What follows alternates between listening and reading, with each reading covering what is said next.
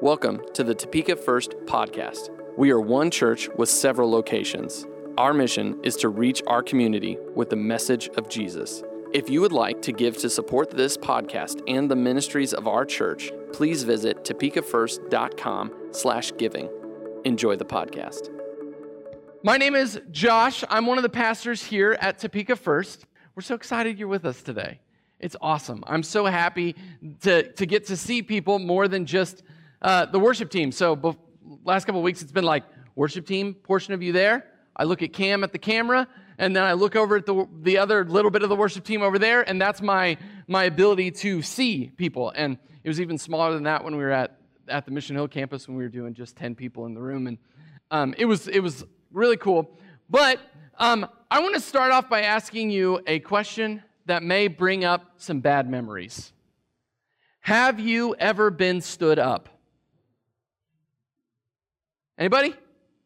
Yeah, we got a couple. Okay. Last time I only had to share my story, and everyone else said no, they had never been stood up. So it was just a moment where you guys could enjoy my discomfort. But you ever been stood up on like a date or like, just maybe even going out with friends or anything like that? I fortunately have only dated my wife, and she has not stood me up, so I don't get to throw her under the bus this morning. And I don't want to. I made that sound really strange there. That's weird. Sorry. She's never stood me up, but I've been stood up professionally before.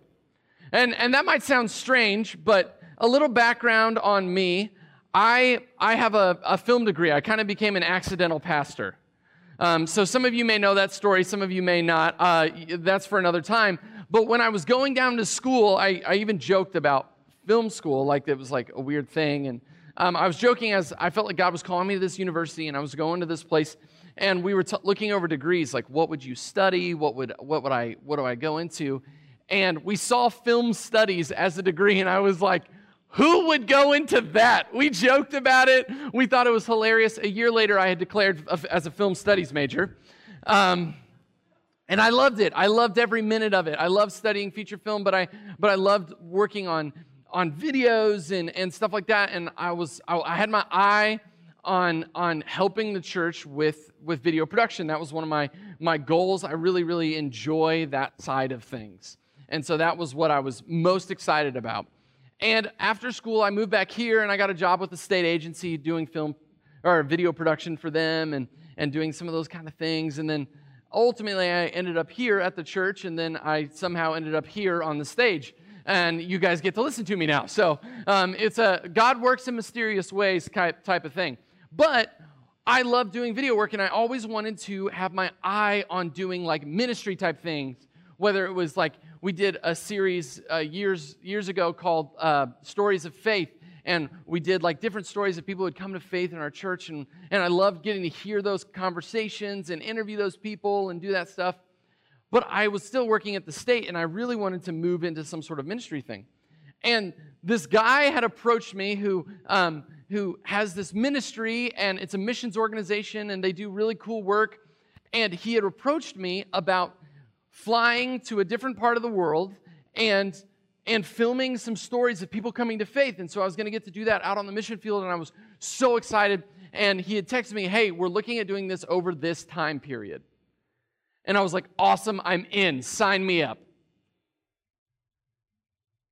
And not a word was texted back or phone call given or email sent.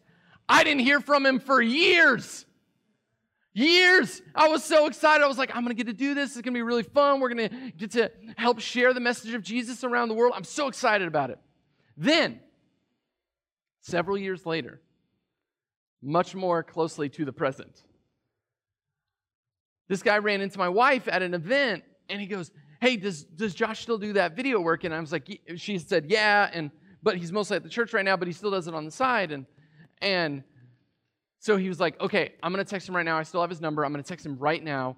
We have a trip going in like a week or two, and we really need a video guy on it. I'm going to text him and see if he would come. So I know, see, this guy, He didn't text me back. He didn't call me back. He didn't do any of that stuff last time. So I was instantaneously responding to him, right? I wanted to respond the moment I got the text. So it's like, hey, do you want to come on this trip? We're going. I can get you more details later. I'm going. And I go, yes. My email is this in case you need to contact me. You obviously have my phone number because you're texting me.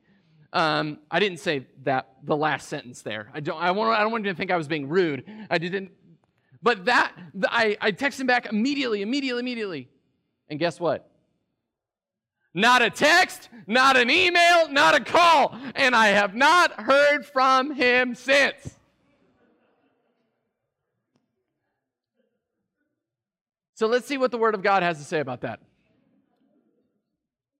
So in Matthew chapter 5, in verse 33, it says this. You have also heard that our ancestors were told, you must not break your vows. You must carry out the vows you make to the Lord. But I say, do not make any vows. Do not say by heaven, because heaven is God's throne. Do not say by the earth, because the earth is his footstool. And do not say by Jerusalem, for Jerusalem is the city of the great king. And do not even say by my head, for you can't turn one hair white or black. Just say a simple yes, I will, or no, I won't. Anything beyond this is from the evil one. Anything beyond this is from the evil one. And the NIV translates that anything beyond this is from Satan. And that feels a little harsh, right? Like if you ever read the scripture and you're like, wow, it feels like Jesus is being harsh. And then I think to myself, what is culturally am I missing? What am I historically missing that I'm just not understanding in these scriptures? What am I missing? Where's the point that I'm not getting? And one of the interesting things about this is that when you swore by God, according to the Old Testament law, when you swore by God, it was legally binding. So if I swore by God that I would take out the trash, I was legally obligated to do it. Now, people started finding this loophole. When they wanted to swear an oath, to claim they were going to do something, but they didn't necessarily want to be held to it, they would say, by heaven, by earth, by Jerusalem, by the temple. So what they were doing was they were creating this loophole, and it doesn't mean that they didn't follow through on it. That's not the point here, but it's saying that they created this moment where they could subvert the expectations of what the law said, and they weren't legally held to it. They were finding loopholes. They were finding ways around stuff. And that's an issue.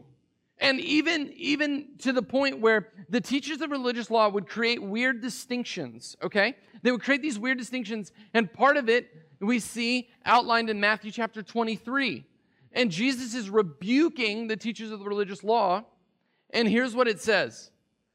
Blind guides, what sorrow awaits you, for you say that it means nothing to swear by God's temple, but it is binding to swear by the gold in the temple.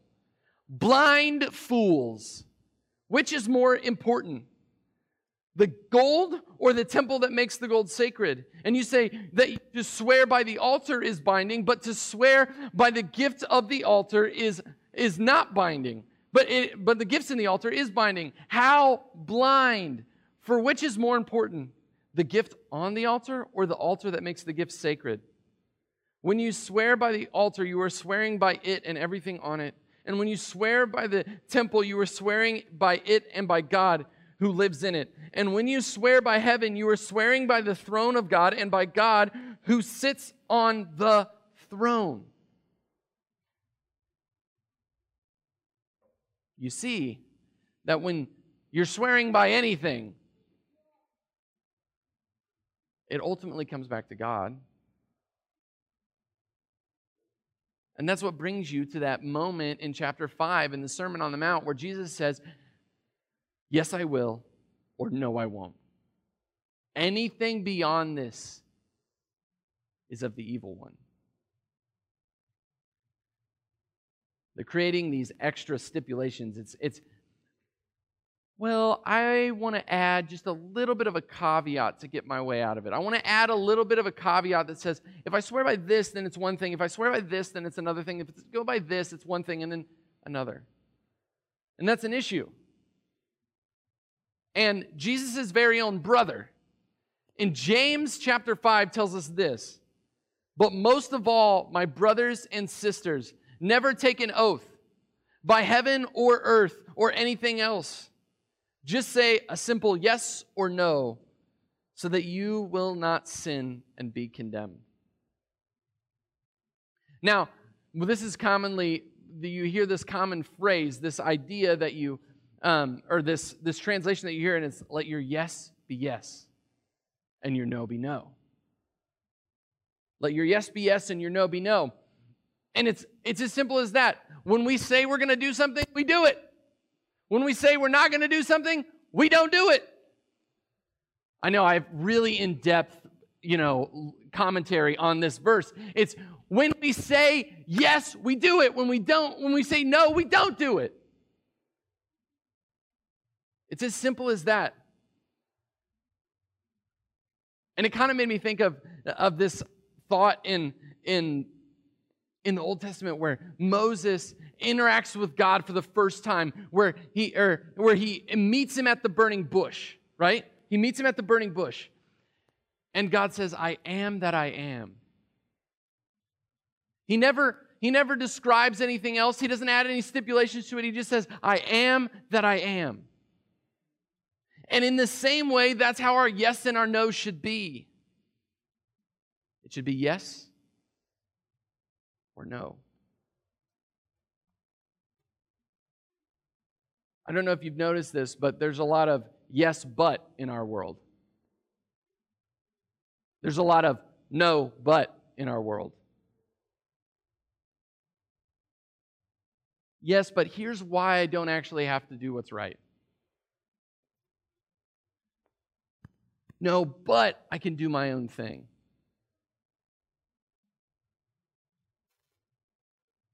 Let your yes be yes, and your no be no. Anything else is from the evil one. And here's my main takeaway for you today. This is the thing I want you to remember.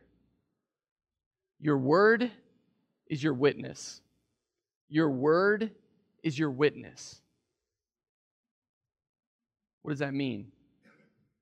It means that if people can't trust you in small things, why would they trust you when you say you know the God of the universe? We all have that friend, right, who flakes on everything. Like, we have that friend, right? Like, at some point in your life, you've had the friend where you guys make plans, and then an hour later, you get a text, I'm not feeling well. Or I'm tired. And let me verify that if you actually aren't feeling well, that's not what we're talking about here. But it's a common excuse that I've seen, that you have this friend that you're like, you invited them, they're like, yes, I will be there. And then you can immediately turn to your spouse and go, no, they won't.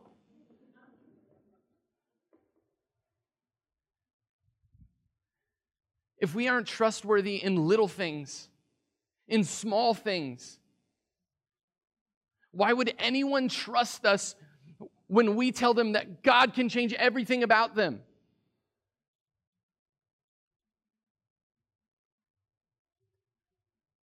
When we say we're going to do something, we must do it. When we say we're not going to do something, we have to follow through and not do it. Because if we ever want to have an impact in people's lives, and we know that God can work around us, and thank God for that. Thank God that He can work around my mess-ups and around my mistakes. But He sent us to our friends. He sent us to our coworkers. He sent us to our children.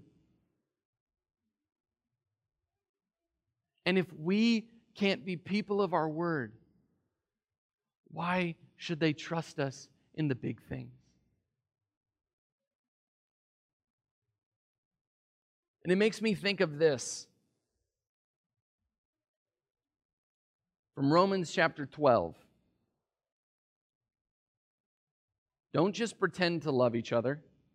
Really love them. Hate what is wrong. Hold tightly to what is good. Love each other with genuine affection. And take delight in honoring each other. Never be lazy. Work hard and serve the Lord enthusiastically. Rejoice in our confident hope. Be patient in trouble and keep on praying. When God's people are in need, be ready to help them and be eager to practice hospitality. We can't pretend. We can't be people that just want to talk a big game, but never come through on it.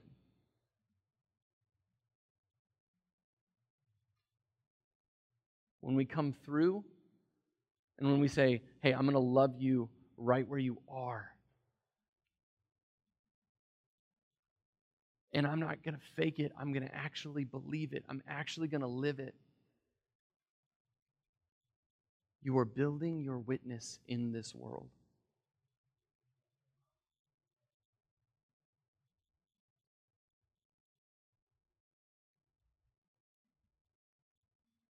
And we have to do that. Our world needs it, right? Just look around. Our world needs it. Our world needs people that are actually going to do what they say. That when we say one thing, we actually do it.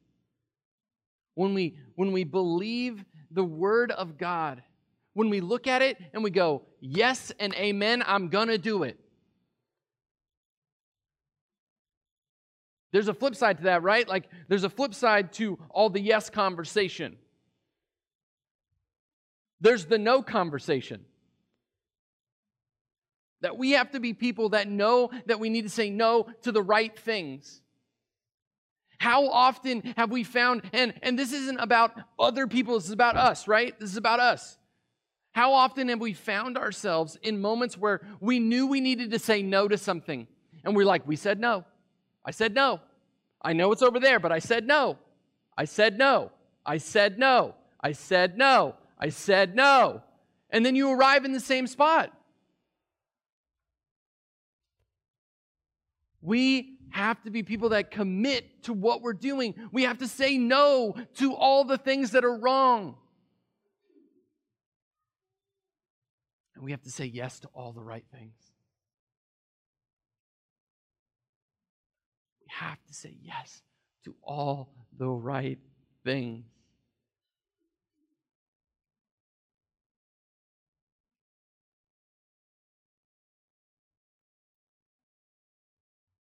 This morning, I had a little bit of this conversation this morning, and our first service. This is weird. I can say first service now. How fun is that? It was great, first service, right? Mike, you know what I'm talking about. First service. It's fun in first service. And I had this thought in my head, and I've just really enjoyed being in service when Pastor Steve and Pastor Mike and Pastor Hannah have preached. I don't know if you guys have enjoyed that. I mean, they're all in the room, so. I don't know if you guys have enjoyed it, but I've really enjoyed it. And most of the time, I speak almost every week, with the exception of when Pastor Steve comes out and speaks at Mission Hill. And I've really enjoyed getting to sit back and listen and hear the things that God is speaking through them. Like 3 weeks ago, Pastor Mike was just on fire. Anybody? Okay, you guys weren't on the live stream. Okay, that's fine. Okay, all right. But Mike was just on fire. He was going crazy. And it was just, not crazy, that's wrong. That's not what I meant. No, he was doing an awesome job. And we were just saying amen and amen and amen and amen on the live stream. And you guys heard several weeks back Hannah preaching.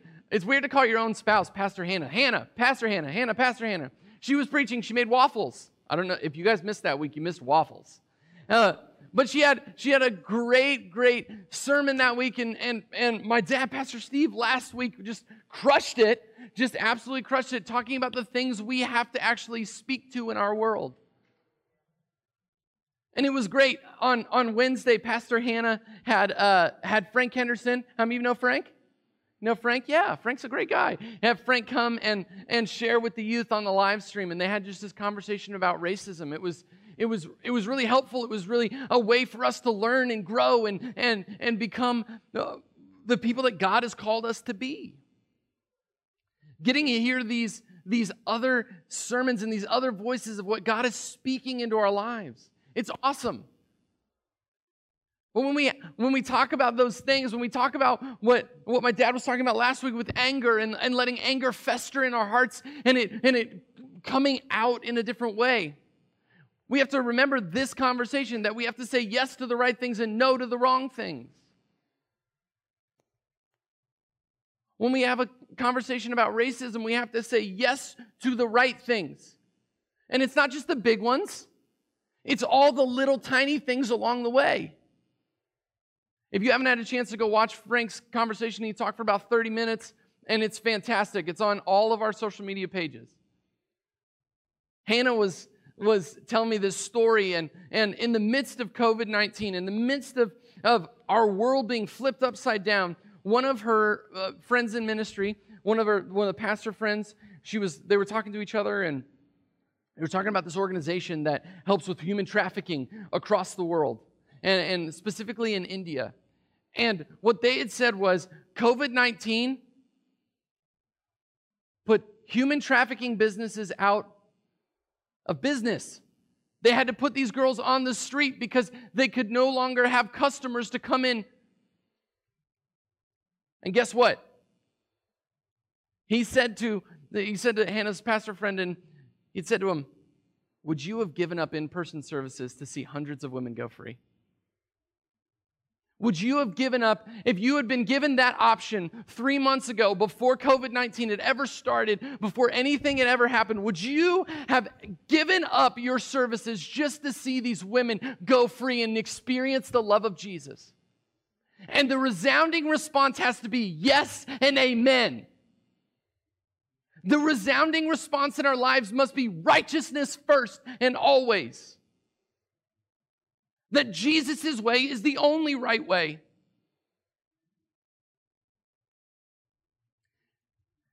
This is the beautiful thing. It makes it really easy. It's Jesus' way is righteous and everything else isn't.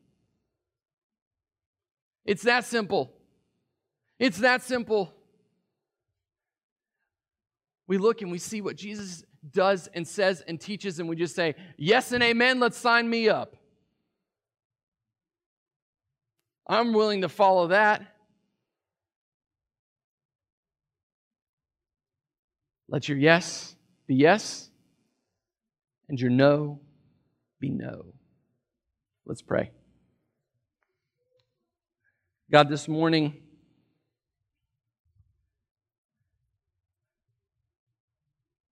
thank you that you make it easy on us.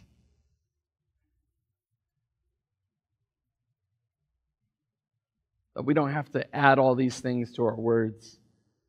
We just say yes, and then we go out and live it. We know your scriptures say faith without deeds is dead.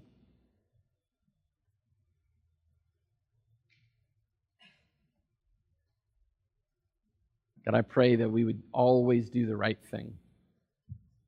That we always choose righteousness. We'd always choose your way.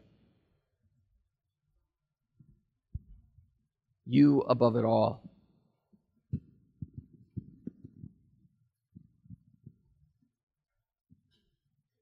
That we bow our knee to no one but the King, who is Jesus.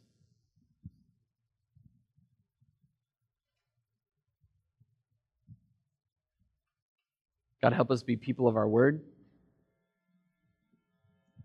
Help us be righteous. You are good, God. Thank you for who you are. Continue to lead us and guide us. In your name we pray. Amen. This morning, will you stand with us as we sing?